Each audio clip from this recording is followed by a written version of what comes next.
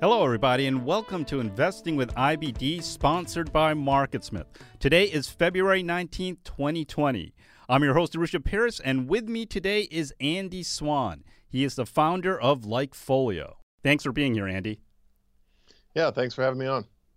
On today's podcast, we are going to talk about the current markets, how social data can help you in your stock analysis, and then we will end the episode with 3 current stocks. So the current market.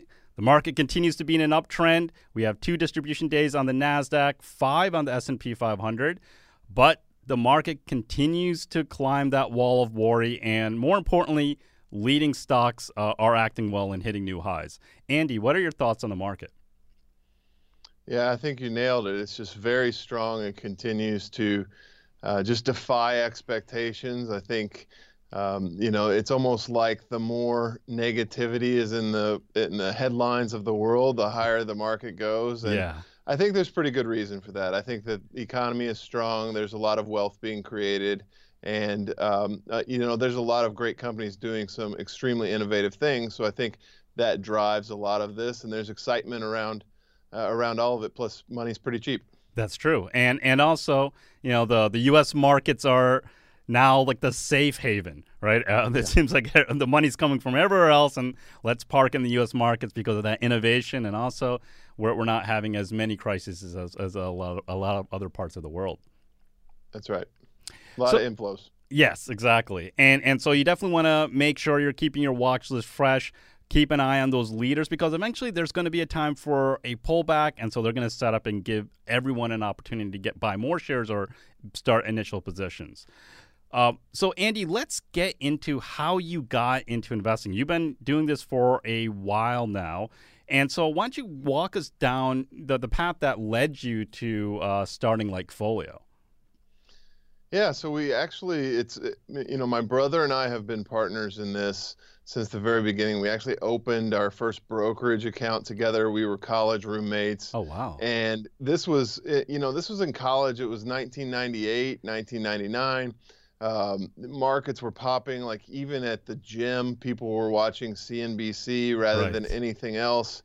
It was just the dot-com boom, and everything was moving, and it was a great way to get involved. And it was really like very exciting, and it made sense to me. The markets did. I understood not necessarily, valuations and things like that, but I understood supply and demand and how companies can participate in growing the economy and that sort of thing. And so there was this new era that made sense to me. I was online a lot. I understood the dot-com boom in the ways that I could. Yeah. And so I got very interested in the stock market, started studying it, started trading our money, and really just kind of learned by going. And that, I think, a lot of times people miss that aspect of it. Everything's kind of academic until you have real money on the line, I think, for a lot of people. And it doesn't have to be a lot. We started with a couple grand in a brokerage account, and it was, very real to us and very fun. And, it was just super interesting from the very beginning, 1998, 1999. It sounds like a long time ago now, but it doesn't feel like it. No, not at all, because that was the time where I got exposed to the markets too. And it was remarkable how everyone was talking about the stock market at that time. You touched on an interesting concept here about putting real money on the line and the emotions that people feel. A lot of people, especially more analytical people, they want to do all the analysis first before making that move, and it's that paralysis by analysis. But go into a little bit more about just put some money on the line and learn to feel those emotions that come out when you start doing well in the markets and then when you start doing really poorly. Yeah, I just think that it's really easy to pretend that you're doing something, and it's kind of like I like to make sports analogies all the time because I play basketball, and it's like you can't really read a book on how to shoot a free throw, and eventually you got to step to the line with a crowd around you and with other players on the line, and the score is going to matter, and that changes everything, and all of that stuff that you read goes out the window. And so I think it is important, because probably the most important part of investing, I think, is understanding your own emotions and how they can throw you off track and disrupt a strategy that you might have. Mm-hmm. And so until you have those emotions engaged, you really don't know how to control them. And unfortunately, I haven't found anything that really beats a couple of bad losers in terms of teaching lessons in a really quick way. That's true. The market has a great way of humbling all of us. Yeah. So after you and your brother started your brokerage account, you started putting real money on the line. What were the next steps that got you more involved and really started, enabling you to become an entrepreneur? Yeah, well, we had really good success, and a lot of people did at that time because it was the dot-com boom and everything was going up. But we had some unique advantages. We figured out like simple things like real-time quotes and level 2 quotes and things like that were kind of unique at the time. So we were always looking for that little edge, and we were able to find some and exploit them. And eventually, through the chat rooms and other message boards of the time, had actually built up a little bit of a name for ourselves through what we were posting, both in terms of picks, but more importantly, educationally online. And so about a little ways through law school, about 6 weeks into law school, in fact, I decided this is not for me. I don't necessarily want to work with and surround myself with lawyers for the rest of my life. I really have something good going in the stock market, and people are coming to me constantly, not for my picks, but more for how to get started in that educational component. And so that's when Landon, my brother, and I got together and decided, let's start something where people can actually pay us to help them get started investing. We did that. We eventually turned that into, I think it was the world's first live streaming, content and educational channel. Wow. That was going across the internet throughout the market day. And people subscribed to that, and we built that into a nice little business that eventually we sold, and that got us kind of kicked off on the entrepreneurial path. That's very, very cool. And so now your latest venture and is Likefolio. Is your brother involved in that one too? Yeah, we're partners on that as well. This is our third fintech company together, and we're having a lot of fun with this. The reason that we started Likefolio kind of goes back to those roots, and it's pivoted since then. But back at the beginning, the idea behind Likefolio and the name was really we wanted to help people create portfolios based on the companies and products that they actually liked in real life. And so we used social media to figure out what they and their friends were talking about online, and actually created a portfolio based on those products called a Likefolio. The idea was to get people interested in investing.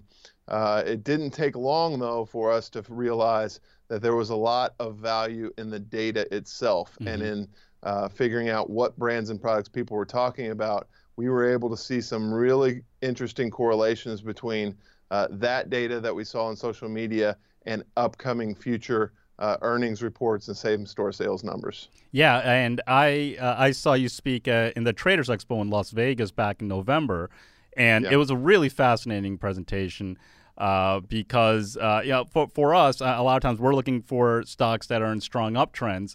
You're looking for the purchase intent in strong uptrends, but the stocks might be getting hit and might be, falling off of a lot of people's radar. So that's what I liked about it. It's like, okay, this is another way to get some of those stocks that might have fallen off my radar back on my radar. Yeah, a great example of that would be, last summer, our great call was on Crocs, the maker of the ugly shoes. And what we saw, that stock had fallen off everybody's radar. It was down around 15 or 16 bucks and really kind of dead money. But what we saw was a massive uptick, and a really pretty fast and accelerating uptick in the number of people talking about buying Crocs and liking Crocs shoes and the new models that they had. Yeah. And there was some influencer action behind that. I think Ariana Grande and Justin Bieber were caught in public wearing Crocs and not necessarily paid to do so. And that just started this trend, and Crocs were on a comeback. And we were able to see that through the mining of social media data, well before the stock made the move from, I think, 16 to $40. Yeah, and in the end, the large concept that we're all looking for here is, that supply and demand, whether you see it in the stock market or in the products that can eventually lead to those rises in stocks. Yeah, that's it. I mean, I think what everybody's looking for is an edge, right? We don't claim to have the golden goose that produces profits every single time. No one should ever claim that, but what we can provide and what we do, work really hard to discover are those small little edges that can add up to a distinct advantage for the investor over the rest of the market. And once you get that, you start exploiting it over and over, and those what were small gains can start to turn pretty large. Absolutely. So the markets continue to remain in a strong uptrend, and we're almost done with earnings season. Let's take a quick break, but when we return, we'll go more into this, and we'll talk more about the social data and how it can help you with your investing. Stay tuned. I am here with Scott St. Clair. Scott's one of our senior product coaches at MarketSmith. Now, Scott, there are a ton of publicly traded stocks. Just on the U.S., I think it's over 5,000 stocks. Who has the time to go through all of these stocks and find the very best ones? Yeah, most people don't, right? So what you need is a tool like MarketSmith. We have decades of research on what makes a great winning stock. So we've done all the research for you. So we're going to try to highlight those specific stocks with those great data points. So if you're looking for that next great potential big winner, orange stock ideas button, you just click on it and you've got some of the main reports that we use, including the Growth 250. Yeah, and the Growth 250 is the first list that I go through on the weekends. Yeah, it's the most popular one, but there are others. There's the Breaking Out Today, Stocks Near a Pivot, and then the Blue Dot list, right, which is very popular. It's going to show you the stocks with the best relative strength. So we've done a lot of the work for you. What you have to do is review these lists. You're going to come up with some of the best ideas in that current market environment. Perfect. MarketSmith saves you time and makes investment research that much easier. For more information, go to investors.com/podcast2020. Andy Swan is our guest on Investing with IBD, sponsored by MarketSmith. Okay, Andy, let's go over how we can use social data to help us with our stock analysis. And I think maybe the best way to start off is with how Tesla came on your radar, because that was definitely a pretty cool story that I heard back in Vegas when you gave your presentation. Yeah, back in November, I was a little nervous to give that because Tesla was going through a little bit of a rough patch. It started to move higher at that point, but was widely hated. And I think it's a great opportunity to make clear that what we're doing at Likefolio has nothing to do with tracking investor chatter about the stock itself. We're not concerned with that at all. In fact, a lot of times we found that can be a contrarian indicator. And rather what we're doing is focused on what consumers are saying about the brands and products that the company makes. And all of that information is, it's publicly available on Twitter. We have a great feed directly from Twitter. We're partners of theirs. And so you can kind of think of it as a real-time consumer poll that runs 24/7, and is looking at the opinions and experiences of people that don't necessarily know that they're being watched. So you can trust the data a little bit. And so with Tesla, what we saw was a really nice spike and very sustained in purchase intent mentions. And so that's what we call it when people are talking about actually making a purchase of the product. They're leasing a Tesla, they're buying one, they've pre-ordered, that sort of thing. And so we saw a really nice sustained acceleration in purchase intent mentions, especially around the Tesla Model 3, which was what Elon Musk had essentially bet the company on. Right. And so at that point, we're able to see that consumer demand for this product is extremely high and is growing rapidly at almost kind of an insane pace. What we don't know is whether or not Elon Musk and the company is going to be able to deliver, what their production issues might be, their debt structure, all those types of things still have to come into play. But what we could say with certainty on that stage was that consumer demand for Tesla vehicles, and especially the Model 3, was through the roof. And for me, that's a great starting point when you're looking at a company, especially one with the short interest that Tesla had. Yes, exactly. And as we know, I mean, probably Tesla was around 350 at that point when you were talking about it. And who could have imagined that it would have gone on the amazing run that it's gone on? But when you are heavily as shorted as Tesla was, the shorts have to learn a lesson too about not fighting the trend. Yeah, I think, it's kind of one of those, perfect storms in a lot of ways because, you had a huge short interest on the stock that had to come off at some point, and it just seemed like with the data that we had on consumer demand for the products, that at some point the dam was likely to break to the upside. Now, did I see it going to $900? No, but we did think that it had room to run in a very meaningful way over the course of 2 or 3 years. It just happened to happen much faster than that, and a lot of that was due to the the demand that had to come into the stock once it started moving higher, and those shorts started having to cover. Right, and that's that little bit of an edge that you give, and you get a few of these edges. That can make all the difference in the world, because you take that edge and then you apply it to your own stock strategy and your own setups. And when, whatever stock is actually now buyable for according to your strategy, now you can put that plan into place. So that's what I like about it, is that, okay, here's a little bit more insight that I did not have before. Yeah, I think that's the whole key. And that's why, most of our clients and most of our revenue, 90% plus comes from institutions and institutional investors who are looking to put this into their formulas and into their processes. And the biggest component here that we can offer is that we can say, hey, I don't know about the debt structure. I don't know about their ability to produce, but what I do know is that the demand has never been higher and is growing at an exponential pace.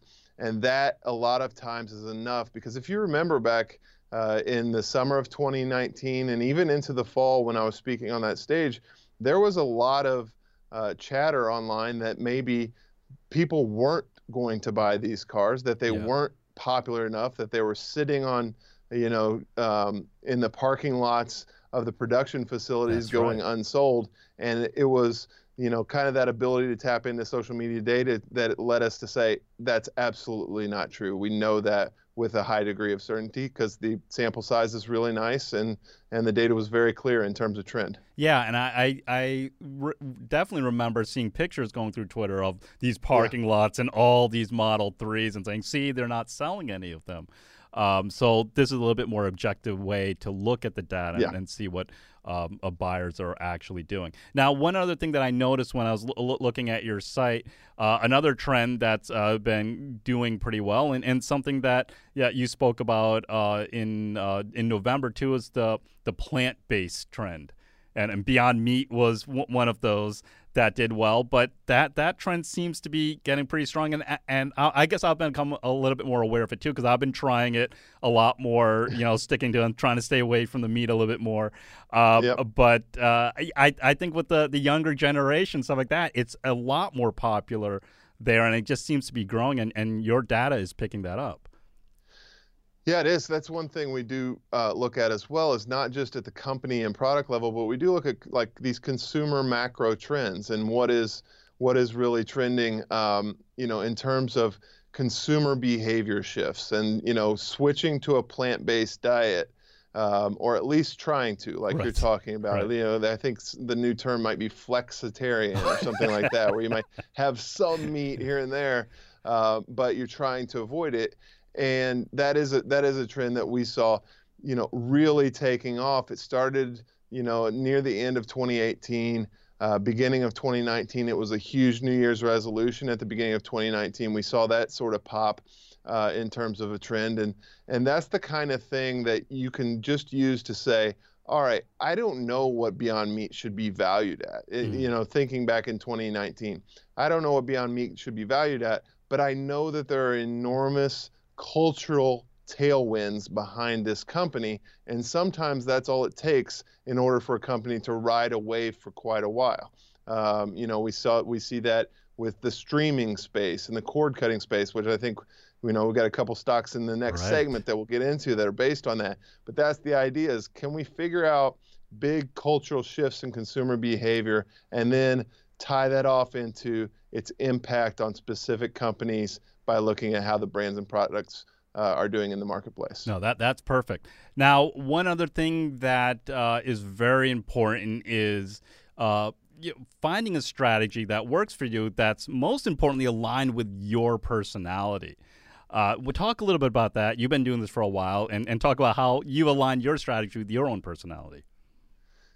Yeah, this is so important, and I think it's part of the process of having a little bit of real money on the line is figuring out, how your strategy might align with your personality, because it's pretty easy to go by the book until, your own personality starts to get in the way. And I think for me, it was quite a process, right? I had to go through a lot of different ideas and systems, and then finally I've figured out that I like to swing for the fences. I like higher, more risky plays.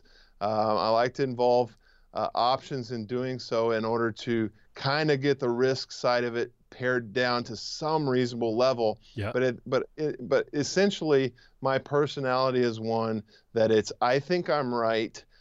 I feel like if I don't get the maximum gain out of being right, I can handle losses really easily. It's not a problem for me. They roll right off of me. And so what has to happen is that I have to maximize the return when my edge does pay off. And so that's just a personality thing. That's the way that I look at it. And so I'm able to create a strategy that says, I'm going to use options. I'm going to use them really smart. I'm going to take as many swings as I can with a high amount of leverage and understand that 45% of the time I'm going to be wrong and lose. But on that 55%, 60% that I'm right, I really want to make a considerable amount more. Now, other people like to win 80% of the time, and there's ways to do that, and a lot of people get very disturbed when they start to lose a little bit of money. And so you just have to understand that about yourself. It takes a little time, but I encourage people to try to figure out a way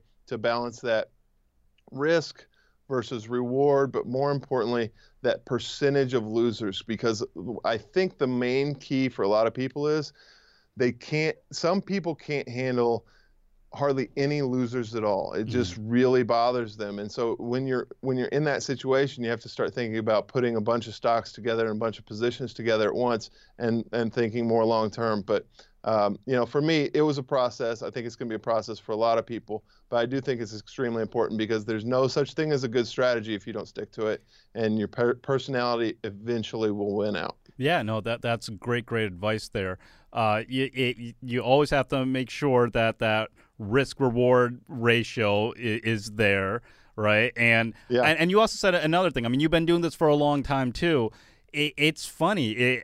Losses don't bother me at all now. I've just taken so many of them that it's like it's just part of the game, right? It's like it's a numbers game in the end, and then how big the reward you want to get, you're figuring that out too.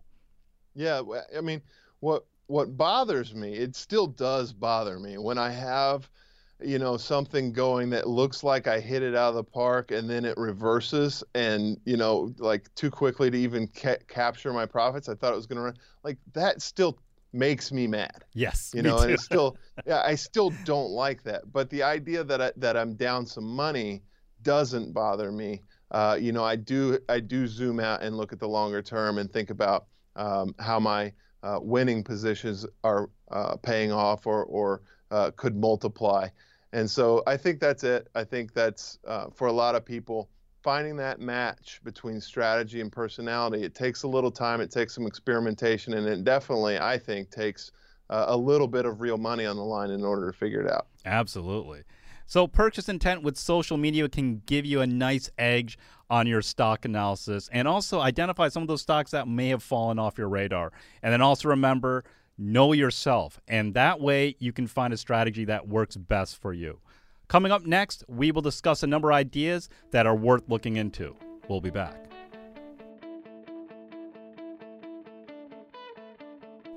I'm here with Scott St. Clair, and Scott is one of the senior product coaches at MarketSmith. Now, Scott, we've both been doing this for a long time, and we know that investment research takes a lot of time. There's so many factors that you want to look into to try to figure out whether this is a stock to buy or not. Quarterly earnings, huge sales growth. Hey, are institutions buying it? The list goes on and on. Yeah, it's a common question. I hear it all the time. I don't have time to do this work. So you don't have to spend that much time. If you have a tool like MarketSmith, we do a lot of that work for you. Right there on the chart, earnings, sales, group strength, institutional sponsorship, like you just mentioned. Right. It's all there in the chart, so it allows you to make a decision much easier. Yeah, and the beauty is that we have in-house analysts that go through the SEC filings. They pull out those numbers, and they put it right on the MarketSmith chart, and all you have to do is analyze them. Yeah, I couldn't imagine having to go to the SEC website and look at the income statement, et cetera. That sounds like a lot of work. Yeah, and that would take hours and hours, and in that time, you can go through hundreds of stocks and find the best ones. So don't miss out on a big winner because you don't have enough time to research it. For more information, go to investors.com/podcast2020.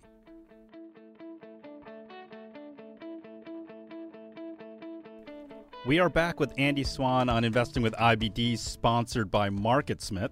Okay, Andy, let's talk about a few current stocks. And the first one is Roku. And obviously, Roku is in the middle of this huge cord-cutting trend that you guys are also seeing on Folio. Yeah, that's what initially got us into Roku and interested in looking at it, was that consumer macro trend of cord cutting, of moving away from cable or traditional TV and streaming programs through devices. And it kept popping up, Roku did, as a product that consumers actually really liked and that bridged the gap between, I know I want to get rid of cable. I know I don't want to be paying all this stuff for content I don't use. Yep. I know there's better stuff on my laptop, but really I don't understand how to get that onto my TV. And Roku was the one to step in and do that. And so I think it was about a year ago, the stock was at $40. We loved Roku. Purchase intent, it had pulled back, I think, by 50% or something. Right. But purchase intent mentions on Folio were just absolutely going through the roof. And to top it off, consumer happiness levels, which we also measure, that kind of sentiment of the consumer, was also very high, which is honestly pretty rare. Normally when companies see a large purchase intent move to the upside, it means that, there's a lot of demand coming into the products, and a lot of times that gets strained and the consumer experience starts to dwindle. Okay. But with Roku, that didn't happen. So we knew that they had a very high quality product. And so it's nice to get into a stock when it has those macro tailwinds of consumer behavior, plus it's a best of breed product that holds up well under growth conditions. Yeah, and when you guys were seeing that, and really what you're seeing here is a major divergence between the purchase intent and it not being displayed in the stock price. It was around 40 at that point, and it only went up to 170 or so during that current run. It's pulled back now. It's a 125, but right. The thing about it is this cord cutting movement is only gaining steam. And I think a lot of times we get caught up in valuations and, companies. What I found, through a 22-year career is that best of breed companies that have consumer tailwinds at their back, like the Amazons of the world, like the Googles, the Facebooks, they're expensive for a reason. Yep. And they tend to get more expensive over time, and that can last for a really long period of time. And so when I look at Roku, one of the most amazing stats on Roku to me is that currently 30% of all TV viewing time is done via streaming, but only 3% of advertising dollars are going to streaming, right? So that gap has to close, and Yep. there's a 10x gap in there. And when you're best of breed like Roku, that's a lot of revenue potentially captured. And so I don't know, is it worth 125? Is it worth 60? Or could you just say this could be worth $500 or $1,000 5 years from now, and it doesn't really matter what it's at today? Right. And the nice thing about Roku, it's kind of the neutral player too. Yeah. It's gonna, it can have Apple on it, Amazon, Disney Plus, everyone, and they're also integrated in a lot of TVs, the TCL TVs, maybe some of the Samsung TVs I think are integrating it now too. And of course, that customer experience, which is leading to the happiness mentions on your site.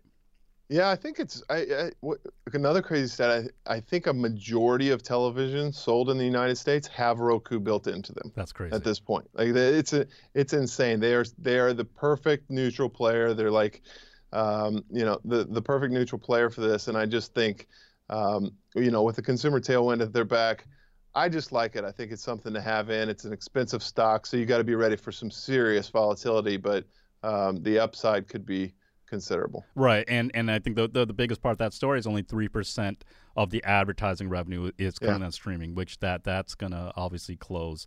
Now, Roku on the Mark Smith charts, it's building a cup with a handle here. It's finding support around the 200-day, and so it is taking some time off after that monster run that it had in 2019. Okay, let's go to the second stock. And this is Canada Goose, ticker symbol GOOS. And what are you guys seeing on this with the purchase intent? Yeah, so what's cool about this company is, very easy one for us to track because they essentially have one product. It goes by a single brand that is very popular that people tend to talk about when they do buy the product. It's expensive. It's a one-time purchase. It kind of has all of those elements that makes a company really nice for Likefolio. And to top it off, it's extraordinarily seasonal because they sell very expensive, cold weather friendly jackets and coats. Yeah. And so every year around January, around the end of December, we're able to look into Likefolio purchase intent mentions and just see, all right, how much are people talking about Canada Goose jackets? And from 2015 to 2018, every year that spike in the winter was bigger and bigger and bigger. Wow. And then this past 6 months or so, actually 3 months, we've seen that this year's peak, although still much larger than what you see in the fall or spring and of course summer, is considerably lower than in prior years. And so, we put out a bearish signal on this. I think the stock was something like 36 or 37 bucks. And what we saw in the last earnings report was very much in line with what we expected to see from the Likefolio data, and that was a softening of sales. But what's interesting about it, to us at least, going forward, it's been a nice play. I think it's a 20% gainer from a bearish position right now. But I still think there's significantly more to this because the way the company explained their soft sales was blaming it on the coronavirus in China. Oh, wow. And to me that just doesn't ring true. Yeah. I think it's an easy scapegoat, but we were seeing a softness in consumer demand for Canada Goose coats as early as Black Friday and all the way through. And none of this coronavirus stuff had even hit the radar at that point. So I don't think I don't think Canada Goose is telling the full story. I do think that there is a softening of consumer demand, and they've got a lot to try to overcome over the next year. And so, from a long-term perspective, I think the stock's somewhere right around 30 right now. I could easily see this in the upper teens if we talk again next year at this time. Yeah, and so there's a softening in the consumer demand, and there's also a softening in demand for the stock. This has been in a very consistent downtrend for quite a while right now. It almost seems like it's been about maybe below the 200-day moving average for a year. Yeah, it's like, so any way you look at it, this has been you don't want to be owning this stock at all. And if you want to bet against it, now that's a different story. But the trend is clearly down here, and it's being backed up by the purchase intent that you guys are seeing. Yeah, it's just it's a one-trick pony type of company. Yeah. Where that one-trick pony is not performing so well anymore. Yeah, and there are plenty of stocks like this that there are more kind of the faddish kind of that they have their runs for a year plus, and then after that they're done. I mean, GoPro immediately comes to mind on that when other competitors come out. And Crocs, like I talked about Crocs last summer, we got the great run. We got it all the way through the fall. The stock has doubled and then some. And now what we wait for on Crocs is another seasonal development, just like on Canada Goose. We have no edge right now on Crocs. There's nothing going on. But once we start into the warm winter months and we start picking up whether or not, the teenagers continue to go back out, or the KFC Crocs that just came out, like those are going to be a hit. Like they have some weird stuff that they do, but they bring attention to themselves. So what I'm getting at is Crocs is also seasonal. And so we have to wait for somewhere around the spring to start to see if what we saw last summer can continue into 2020, or if, like Canada Goose, it's a fad whose time has come and gone. So we just have to wait and see on that one. But historically, our data has been very good on it. So I'm excited about seeing what the data shows. Yeah, exactly. Let's go to the third stock, and this is Adobe. And so what are you guys seeing on this? Yeah, Adobe, I like. It's something bullish we put out. I think it was somewhere around 300. It's climbed with the market really nicely. I think that Adobe's, it kind of reminds me of Microsoft a bunch of years ago, because what Adobe's done is they've transitioned into this subscription business model. They have a best of breed product lineup in all of their, Photoshop and all of their video editing software, things like that. They have a subscription model that gives them very comfortably recurring revenue. And so what that does is it allows them to kind of take some bets that are moonshots. And one of those bets that we're seeing that I don't think the market's really picked up on, I'm not sure yet if it's going to be a success, is their bet on, again, the streaming ad technology. And so Adobe has built out a really unique, personalized, down to the individual, but still, still anonymous advertising technology that works on Roku. Wow. that they can provide to all of their Fortune 500 brand customers. And so I think that, kind of like Microsoft, where they built that subscription revenue base for their core products and then took this moonshot bet on cloud computing, I see the same type of thing happening with Adobe right now, and it's pretty exciting in that they have a great subscription business. The stock is, and the company's fine just based on their core products alone. But the moonshot that they're taking on streaming ad technology, I think, is one to pay attention to, and that could pay off big for the company. Yeah, I mean, that's very interesting because there's going to be a big fight for all those advertising dollars on the streaming devices like a Roku. Yeah. And that brings up to mind, because another one that I keep an eye on, and I do have shares of, is Trade Desk. Trade Desk is almost that kind of the neutral player, versus you don't want to go for Google or Facebook. You want to advertise on Trade Desk for the rest of the internet, as they say. And they're also poised to do well as more streaming ad dollars go in. So that's kind of, I didn't know about Adobe. They could become a pretty big competitor to Trade Desk.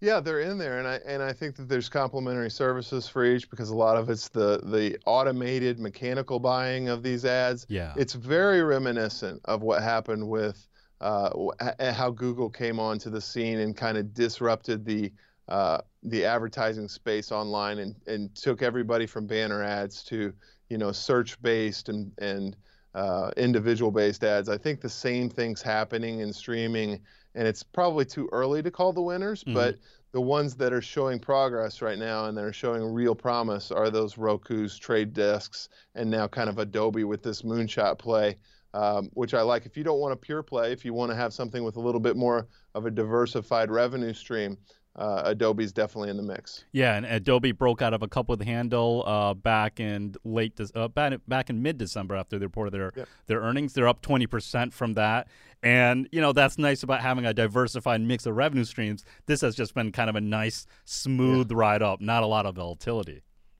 Yeah, and they have, when we look at consumer happiness around Adobe's products, it's off the charts high. So that tells us, when you have that combined with a subscription revenue service, that means you have pricing power. Yep. And so anytime Adobe wants to drop a little more money to the bottom line, they have the opportunity to do that. And so that's a nice safety valve for the company going forward, for sure. That's awesome.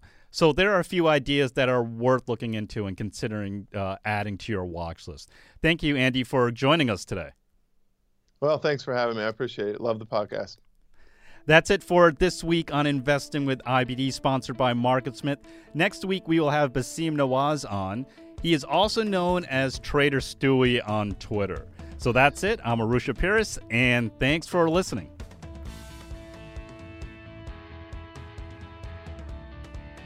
And for this week's Notes and Charts, make sure to go to investors.com/podcast, where you'll find details for each episode in the podcast episode section. And make sure to subscribe, rate, and review our podcast if you haven't already. We'd really appreciate it. You can also send us your questions and comments to investingpodcast@investors.com. We would love to hear from you and may use your comments on an upcoming episode. This podcast is for informational and educational purposes only, and nothing should be construed as a recommendation to buy, hold, or sell any securities. Make sure to consider consulting with your financial advisor before making any investment decisions.